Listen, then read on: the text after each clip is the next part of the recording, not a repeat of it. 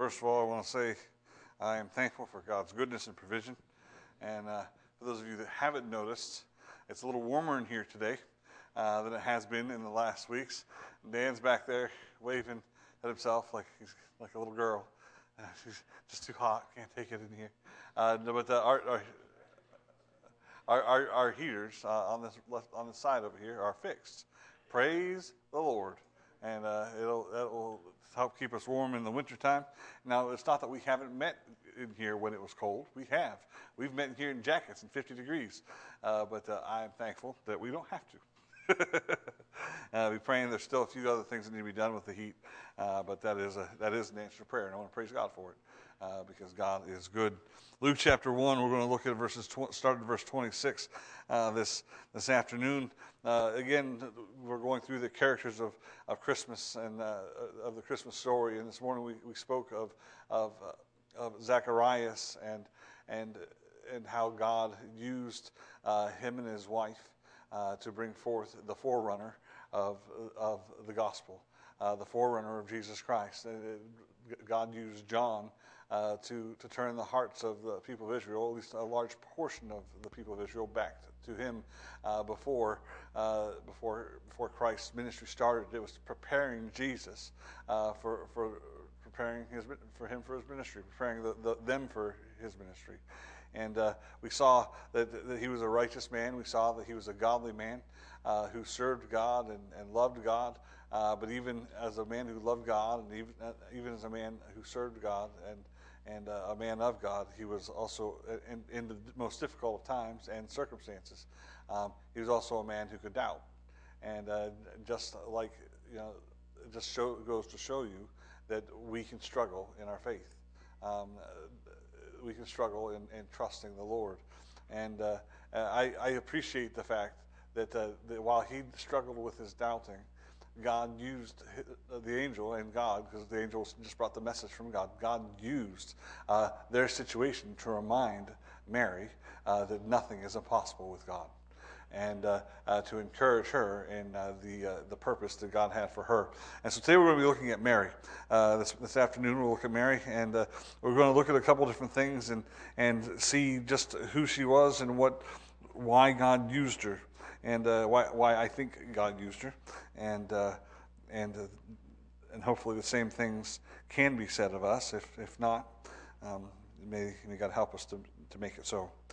Verse 25 says this: "Thus hath the Lord dealt with me." I'm looking at the wrong chapter. No, I'm not. Okay, verse 26. "And in the 6th month, the angel Gabriel was sent from God unto a city of Galilee named Nazareth, to a virgin espoused to a man whose name was Joseph, of the house of David, and the virgin's name was Mary. And the angel came in unto her, and said, Hail, thou that art highly favored, the Lord is with thee. Blessed art thou among women." I want you to notice this verse 29. "And when she saw him, she was troubled at his saying, and cast in her mind what manner of salutation this should be." Let's go ahead and pray. Father God, I ask for your help this afternoon. Lord, I pray that you give me direction and give me the words to speak. Lord, I pray that you would help me to just proclaim the truth of your word. And Lord, help us to take the principles that we can learn here and apply them to our own lives, Father, that we can not just be hearers of the word, but doers of the word. Lord, we thank you for all that you've done. In Jesus' name we pray. Amen. We know without Mary, there would be no Christmas story, because Mary was the mother of Jesus.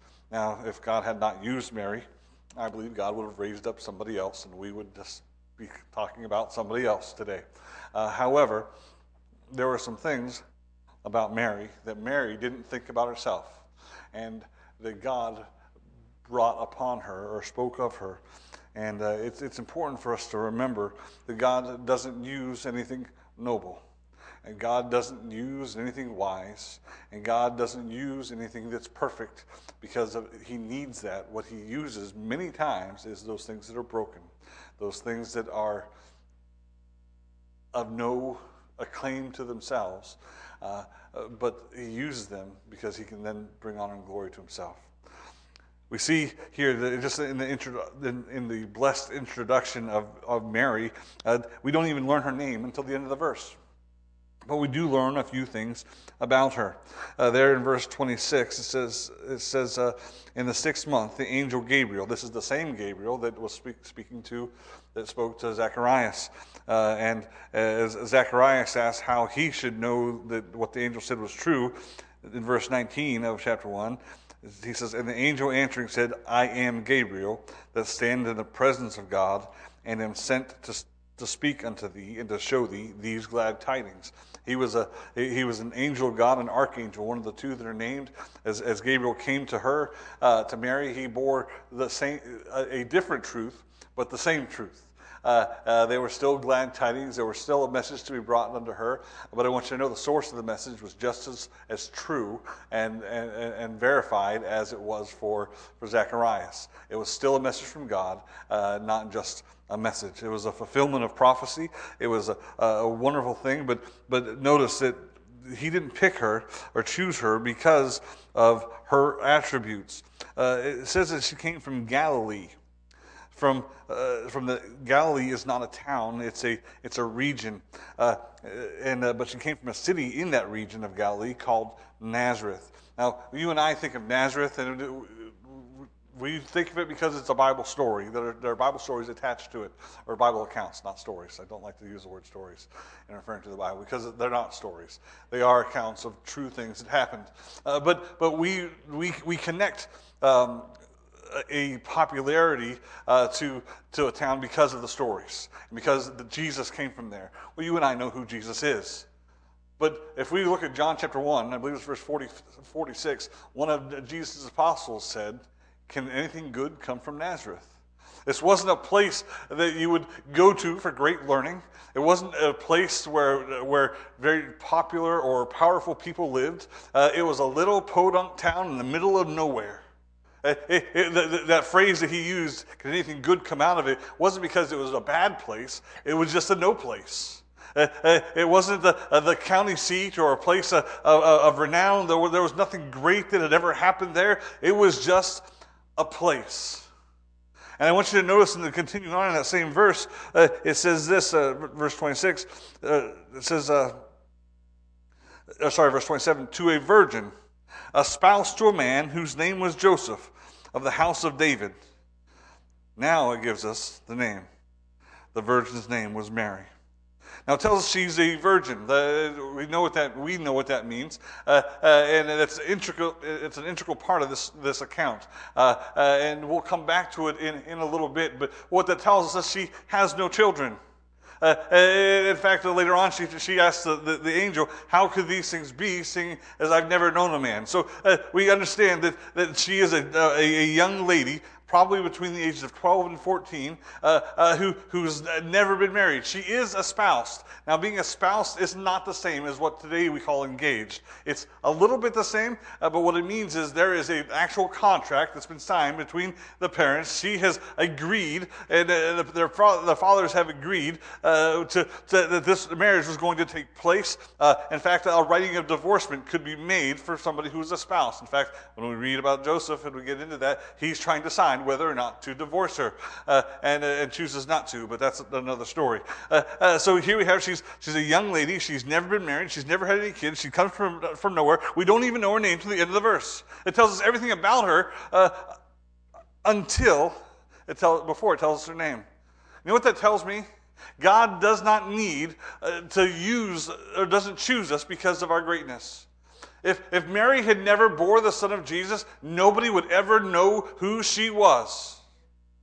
Think about that. If she had not fulfilled the purpose of God for her life, then nobody would ever know who she was. We consider success in today's world by how well you're known, or how far your reach is, or how much connection you have. She had none of it. Now, we think of a 12 to 14-year-old girl today and think of, our kids, and that terrifies me to think of somebody, the age of our kids, the maturity level of our kids getting married. It scares me at 18, 19 years old when they want to get married. But the culture was different back then. The kids, they were brought up to be more responsible in those days. They didn't have a choice. It was just, that's the way things were back in those days. However, you have this young girl who's espoused to be married. This contract has been made with Joseph. She's planning her life. She's looking ahead to what her life is going to be, and in her mind, she's going to be married, and she's going to have kids. And Joseph is a carpenter, so he's got a good job, and they're going to have a nice little house, and there's going to be a white picket fence around the house, and maybe some sheep in the backyard, some chickens over here, and I don't know if she had those kind of plans, but she was planning out her life ahead of her. And that's just normal, right? Think about when you were a young person, getting ready to get married. Now, maybe you weren't that young. You were looking at school or looking forward to what you're going to do in school or after school, and you were preparing for your life. You had plans, or at least you were trying to come up with some. I believe she did too. So she's not well known. She's not all that important. In fact, if you want to write my notes, where she was unaccomplished, she was unmarried, she was unproductive, she was to the world unimportant. She was just nobody. In fact, that's exactly how she saw herself. Because when the angel speaks to her, she's confused and doesn't understand why he would say that she was highly favored, and why she would say that she was more blessed than all the other women that ever. She doesn't understand that. It says that in verse 29, when she saw him, she was troubled at his saying. Not troubled she saw an angel, that would have troubled me, but she was troubled at his saying. And cast in her mind, she began to wonder in her mind, what manner of salutation, why did he greet me like that? Who am I? Have you ever thought of yourself like that? I'm just a nobody. I could never do, I'm nobody, I haven't come from anything, you don't know my background, you don't know, I'm limited in what I can do for God. I'm pretty sure she felt the same way. When that angel appeared to her, she cast her mind, she began to doubt, how could God use me? Why would God send an angel to me? He didn't send an angel to call her out, to bless her with this message and this purpose in her life because of who she was. And he didn't do it because of who her parents were. And he didn't do it because of her potential in her ability to be a good mother or to do those other things. He did it because of what God saw in her life. And we're going to, at the end of this, as we go through this, we're going to come back and look at 4 things that were a part of her life that should be a part of every one of our lives, that will help us to be able to have the same response that Mary does in this situation. So the introduction there is that she's a nobody, unaccompanied, unmarried, unproductive, and unimportant. But we do see here a bold message from the angel. You go back again to verse 28, and the angel came in unto her and said, Hail thou that art highly favored, the Lord is with thee. Blessed art thou among women. This is that message or the salutation that began to cause her to wonder, why am I favored? How am I blessed? And when she saw him, she was troubled, and saying, casting doubt in her mind what manner of salutation should be. Verse 30, and the angel said unto her, Fear not, Mary, for thou hast found favor with God. Now, knowing Mary's background and knowing Mary's history and knowing about Mary, and the truth is, knowing about all of us, we're all sinners, we all fall short of the glory of God. What did God just show her? Favor. We call it something else today. Grace. See, God, she didn't deserve that favor. It was undeserved favor. That's the exact meaning of grace. It's to receive favor that she hasn't deserved. She didn't earn it. She didn't inherit it. It didn't come from anything that she was going to do, any potential that she had. It was only by the grace of God. God had chosen her and had a purpose for her in her life. And she didn't know what it was yet, but here he comes and says, you're highly favored. That favor that she got was just the grace of God. Listen, that grace is available for you and for me. In fact, if you're saved, you've already received the grace of God. You received it in salvation. For by grace are you saved through faith. You didn't get it because you deserve it. You got it because God is good. And he favored you. But listen, God doesn't save us just to exist. Just like God didn't favor her just to exist. He had a purpose in her life. You say, well, she was just a little girl from the middle of nowhere, What is she going to do? Look, this isn't some rags to riches story where she goes and lives this wonderful life out in a mansion because God gave her the gift of singing, and she became well known in the area of Jerusalem and Rome. And listen, it's not that kind of story. This is the kind of story that, listen, what God was going to put upon her was not going to be easy. What God was going to ask of her was going to be difficult and was going to potentially cost her everything that she had hoped for and planned for. But what it did was it blessed us all. The bold message was a prophesied birth. He says, behold, thou shalt conceive in thy womb and bring forth a son, and thou shalt call his name Jesus. He shall be great and shall be called the Son of the Highest, and the Lord God shall give him the throne of his father David, and he shall reign over the house of Jacob forever, and his kingdom there shall be no end. There is a prophesied birth. This isn't the first time this birth was spoken of.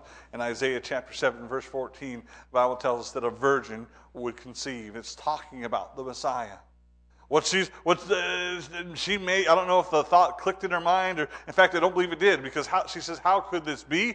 Because I've never known a man.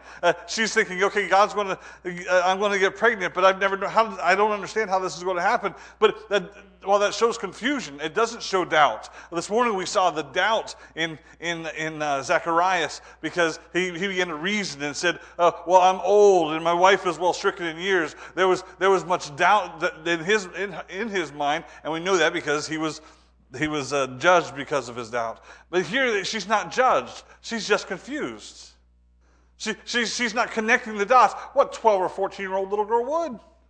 Think about it. She's planning to get married, and here this angel from the Lord, his name is Gabriel. I'm sure he was just as powerful and terrifying looking as he was when he appeared to Zacharias, and he trembled and was afraid. But she wasn't concerned with that. She was just like, I don't understand. But it was prophesied. Hundreds of years before she was told this, it was a prophesied birth, and praise the Lord that God fulfills His promises. Matthew chapter 1 also talks about how this is that she would be born of a virgin. It was prophesied by the angel there as he went that she would be born, or that he would be born of a virgin. But praise the Lord for God that keeps His promises. And listen, this is the most important promise. If God kept every other promise but failed in this one, we can't trust Him for anything. So I'm thankful that God kept His promise. It was a prophesied birth. It was a blessing bestowed. Notice the word, the name Jesus. It says, and behold, thou shalt conceive in thy womb and bring forth a son, and thou shalt call his name Jesus. It goes on later in another area. It says that he shall be called Jesus, for he shall save his people from their sins. The name Jesus means Savior. Praise God for that. What a blessing bestowed upon her. As she begins, when she finally comes to understanding of all this, what a humbling thing that must have been to realize that she was going to bear in her body the Lord Jesus Christ, the Messiah, the one who would one day, and she did not know this at the time, but die. She just knew that she was going to bear the Messiah. That was the message. This bold message that she was receiving is a blessing that was bestowed. Notice also the boundless kingdom that's mentioned here in the next verse. He shall be great, and he shall be called the Son of the Highest. If there was any confusion of who he was going to be, the angel was very clear with her. The Lord shall give, he shall be great, he shall be called the Son of the Highest, and the Lord shall give unto him the throne of his father David. Again, more prophecy where it was promised that the Messiah would come from the lineage of David. And guess what? She was of the lineage of David. What a blessing to see how God was doing this, as the angel was explaining unto her this message that she was going to have or bear and give birth to and be the mother of the Messiah. Now, there is a brief curiosity, and I have already mentioned it. It says there in verse, we skip verse 33, and he shall reign over the house of Jacob forever, and his kingdom shall there be no end. And again, that's speaking of that, the end of that promise there. What a blessing that is. Think about that for a second. He's not a Messiah who would just rise up and save them for a little while. But his kingdom would be forever. Listen, that promise is for you and me. Right now, we're not in control. And guess what? The truth is, we'll never be in control. But God is in control. Right now, Satan's in control of this world. And while he's in control, he can only do what God allows him to do. So ultimately, who's in control? God's in control. And everything that's happening, all the things that Satan is doing, he may think that he's fighting against God, but ultimately what's going to happen is he's doing the work of God and bringing an end to himself. Because one day every nation is going to rise up against and fight against God. We read about it in the Revelation. You read about it in the book of Psalms. They're going to fight against God, but they're all, the Bible says in Psalms, that he's going to laugh. Do we really think the God of all creation is not going to be able to take down a few armies? Of course not. But once his kingdom is established, and once Satan is cast into the lake of fire with death and hell, and the millennial reign is over, he will reign forever and ever and ever and ever and ever and ever. And we are unable to grasp that because our lives are but a speck of dust in the marathon of. There is no end. Do we understand that? We will be with him forever. And he will reign forever. And that's the promise that was given to her. He's reminding her of who she was going to bear. It was going to be the Messiah, the promised one, the one they've been waiting for. And listen, at this point in time in Israel's existence, man, they were hoping for the Messiah. Because Rome was in control, and Rome was evil. Herod was evil, and they wanted to get rid of all of those things. And that's why, even right up until the day he went up to heaven, the disciples asked him, is it time for your kingdom yet? We're ready. Because we don't like it. We don't like things the way they are. It's not for them to know the time of the hour. But they can know this. Just as the angel said, that as he ascended up into heaven, he will descend. He will be coming back. And praise the Lord for that. So we see the boundless kingdom. And then, as I already mentioned, we didn't look at it yet, but a brief curiosity. She says, I lost the verse. Verse 34, then said Mary unto the angel, how shall this be? Saying, I know not a man. She didn't grasp the idea, the knowledge that it was a virgin. She just realized she was a virgin. She's confused. But confusion and not knowing God's plan or how he's going to do something doesn't mean you don't believe that he can do it. This morning we talked about Zechariah. And he said, I don't know how you can do it. And here's my reasons why. And she just says, how are you going to make this happen? There's a difference. One allows for the knowledge that God is able to. And the other was, I don't believe he can. And while we as Christians sometimes doubt the truth of the Word of God, we doubt what God can do, we should always understand that even though we can't understand what he's going to do or how he's going to do it, he can do it. There is nothing, and we'll see it here in a moment, there is nothing that is impossible with God. Sometimes we'll put that on people that we know that are lost. Well, God could never save that one. I can't ever see that God being able to get a hold of that heart. You would be surprised the depths of depravity that God can pull somebody out of. There is no limit to the depths of depravity. How many, I think it's Amazing Grace. How many of you like singing Amazing Grace? You know who it was written by? A slave trader. Who when they were about to be caught, cast all the slaves they had in the boat, chained, into the water to drown. Can God save somebody? Why do you think it says Amazing Grace? How sweet the sound. Because he understood that the grace of God reached down into the dark depths of sin to rescue him. It boggles my mind that we would put limits upon God, but God is limitless. The only thing that limits God is God himself. He cannot act outside of his nature, so he can't sin because he's holy. He can't lie because he's the truth. So understand that there is no limit to what God can do. And if God says, I'm going to do this, I'm excited to see what he's going to do. So don't doubt the word of God, but it's okay to be curious. Listen, there have been times when I've been curious, and I'll be honest, there have been times when I've doubted. It used to be. There was a period of time, just a quick illustration, period of time when we were having some issues with a previous vehicle that I had, and a water pump kept going out on that dumb thing. But the first time it went out, praise the Lord, we had just gotten, somebody had blessed us with a gift. And it was enough. I was excited about the gift, and then praise the Lord, the thing went out. And I'm not praising the thing went out, but we had the money to cover it. To have money to cover something that would happen like that is a blessing, instead of to try to add debt to yourself or find. So praise God, He already figured it out. The very next year, we received another gift, another blessing, and we're getting ready and making plans of what we're going to do with it, and all the plans that we had for it. And as we're in the parking lot of the bank to deposit my the stupid water pump went out in the parking lot. And I looked over at Jess. I started laughing. I said, "Well, I guess I know what we're doing with it. I'm not worried about it." Happened again later. I didn't receive any gift, but do you know what I've learned?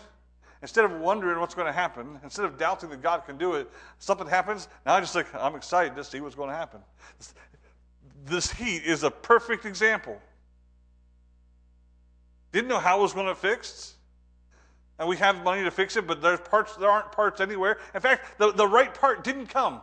They sent the wrong part, but it was a better part. And it works better, and it heats better, and praise God, it fit. So understand that God did that, and God did it last time when we had no heat, and it cost us nothing to fix it. Listen, God did that. Instead of doubting God, look back at those times when we see, oh, God worked here, and God worked here, and God worked here. I guess He can't work this way. No, of course He can.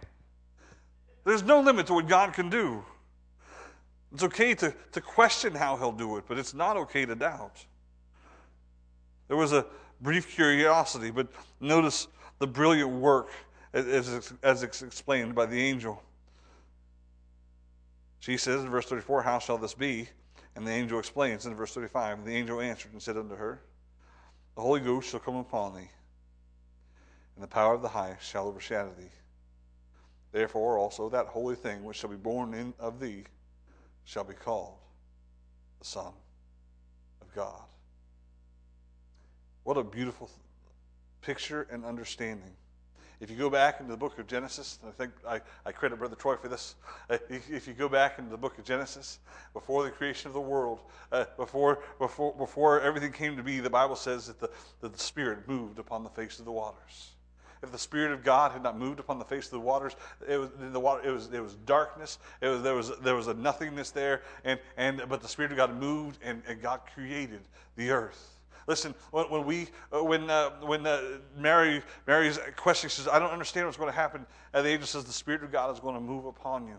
And listen, the Holy Spirit moved upon her in her womb and created in her with her egg, and through the Holy Spirit. I can't give you the intricate details, but I don't know them. Nobody does. But we know the Spirit moved, and life was created in her. And part of that life was deity, was God. God left heaven and came to earth and inhabited her womb. You and I can't grasp it because our minds are finite. But the Word of God is true, and it works just like it works in us when we get saved. Because in us, our hearts are dead, are dark, there's nothing there. But when the Holy Spirit of God moves upon us and the light of God shines on us, the gospel, we are able to become the sons of God. All through the gospel and the working and the moving of the power of the Holy Spirit. It's a brilliant work that we can't understand. It's amazing. I can look at a clock and I can see what time it is. I can't tell you how it keeps the time. Sometimes they don't keep the time, apparently. I can look at a car and I can get in it and I can turn the key and I can drive it around. I put gas in it. It keeps going and everything. But I can't make it run. Now, there are really smart people that build those cars. There are really smart people that build those clocks. And listen, there are really smart people that do other things. But only God can do what God did in this woman and this young lady, and giving new life and giving birth in her womb. Not birth in her womb, but placing the Christ child into her womb. Only God could do that. She didn't go out and have an affair. She didn't know Joseph. Joseph didn't know her. It wasn't somebody sneaking in there. It was God did the work. But it was the beautiful plan that God had created. It had nothing to do. She did nothing. Do you understand this? Mary is known for doing nothing. She is exalted. She is highly favored. She is blessed above all women before doing nothing but being willing. It's a bold message.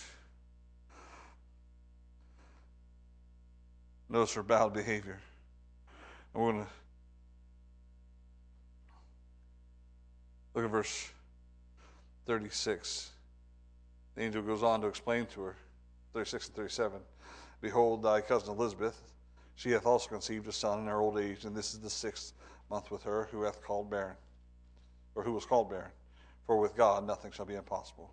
I want you to see Mary's response. It was a bowed behavior. She acknowledged her position here in verse 38.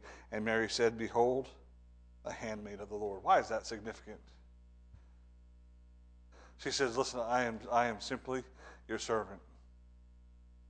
She didn't say, I'm going to be the mother of the Messiah. Look at me. She said, behold, I'm only your servant. That's what a maidservant is, just a young lady who's a slave or servant. She was acknowledging her position, that God was in control, and what he wanted, that she was willing to allow to happen. She was just saying, I am nothing but your servant. Be it unto me as you have said. She had an acknowledged position and an accepted purpose. She said, listen, my purpose was to get married to Joseph and to have a family. I'm adding words to what she said, but this is what she really meant. This was all my plan, but whatever your purpose is for my life, let it be. That is why God chose her. He didn't have to argue with her. He didn't have to twist her arm to get her. He didn't have to chasten her to get her to bend to his will. She already had a heart of humility. And we see that. I mentioned there were 4 things that God saw in her that she didn't see in herself. And we can look back through the Word of God and we can see those things. Listen, she had a heart of humility.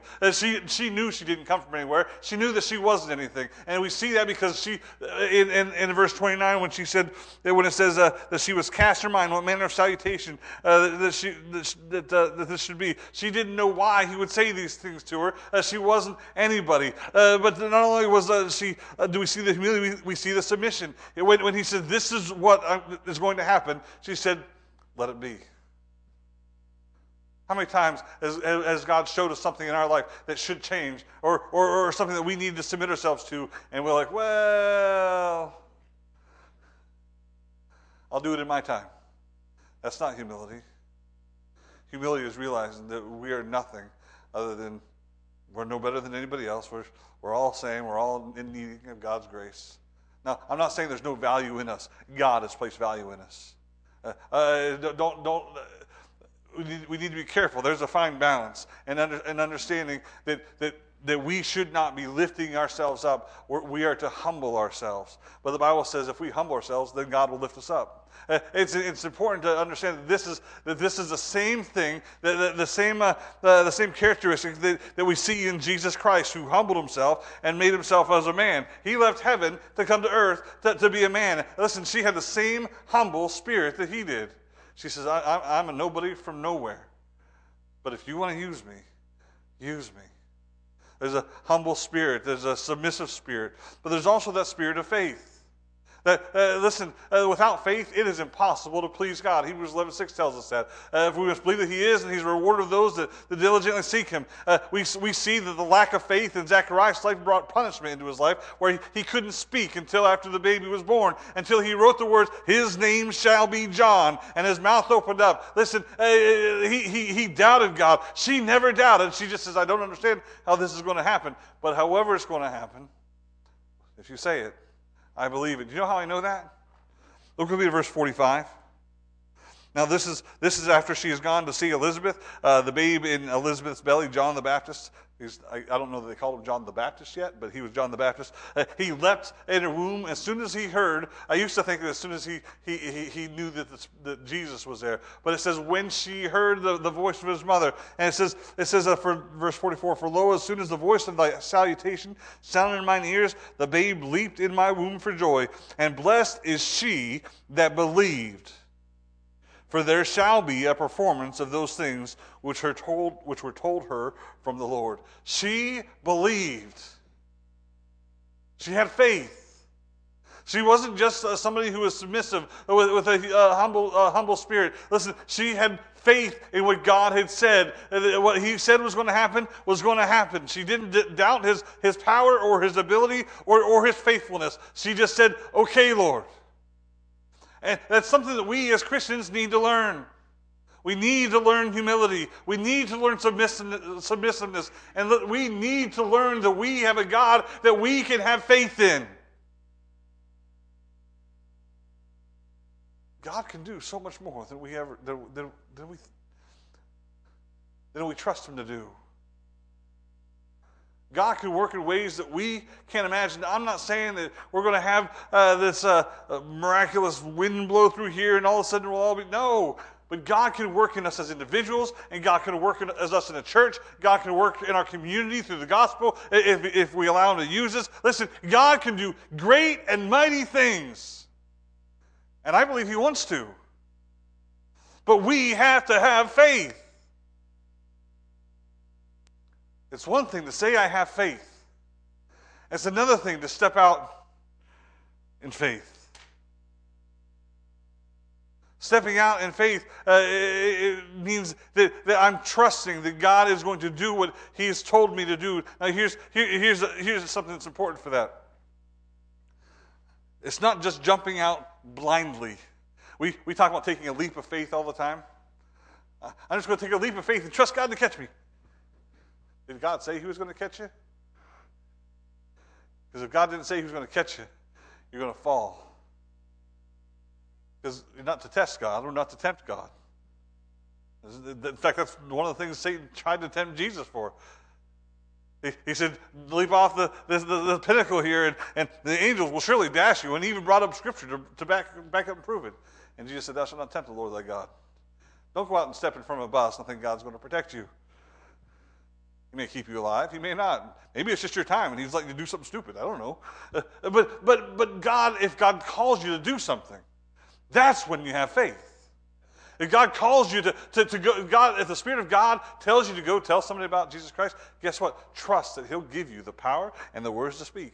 Now, that doesn't mean you don't just go in blindly. Take your Bible, go ready, prayed up and prepared, and tell them about the gospel. God calls you to be a Sunday school teacher or a missionary or a preacher or a pastor or anything at all. God calls you to be anything at all. Don't say, well, God can't use me. Mary could use that excuse. I'm a nobody from nowhere. I've got nothing to offer. And what you're asking me to do isn't in my plan, so I'm just going to stay here in Nazareth. It's not how it works. She had faith.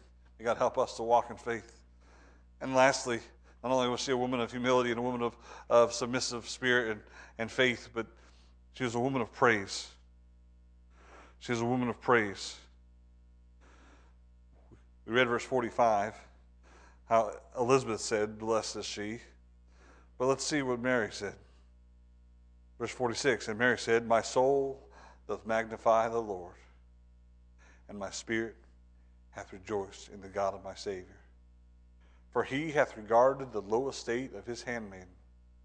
For behold, from henceforth all generations shall call me blessed. She knew, she understood what had been asked of her. For He that is mighty hath done to me great things, and holy is His name. And His mercy is on them that fear Him from generation to generation. He has showed strength with His arm. He has scattered the proud in the imagination of their hearts. He hath put down the mighty from their seats and exalted them of low degree. He hath filled the hungry with good things, and the rich He hath sent empty away. He hath helped His servant Israel in remembrance of His mercy. We go on and on. The message here clearly, the point clearly is this. She was someone who praised God. She didn't complain. Could she have been upset about how this might affect her relationship with her fiancé? We call it fiancé, or with her betrothed.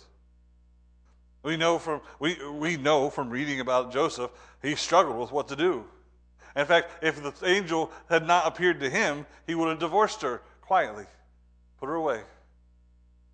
Not publicly to make an example of her, would have destroyed her hopes of marriage. And do you think you'd find somebody else who would come along and marry a young woman who'd already had a baby? She went through. I don't remember the passage right now. There's a passage where they're in Nazareth, and the priests bring up to Christ as if to say, "Are we somebody who was born out of wedlock?" Why would they say that? Because it was widely known in Nazareth that she was pregnant before they were together. She had to carry that her whole life. Well, we look back, and she is blessed. She was look at how God used her and blessed her. It must have been wonderful to be the son or the mother of the Messiah. I'm sure there were blessings to it. I mean, he never lied. He didn't steal. He didn't argue back. It would have been a good kid. You'd have to protect him from all his brothers and sisters from beating on him, and because he's always doing the right thing. More importantly, while we look at her like she's raised up and exalted, because she is exalted in the Word of God, she is highly favored, she is blessed. The people of her day didn't look at her that way. There was a cost, and she did have to bear it. So here's the question for us.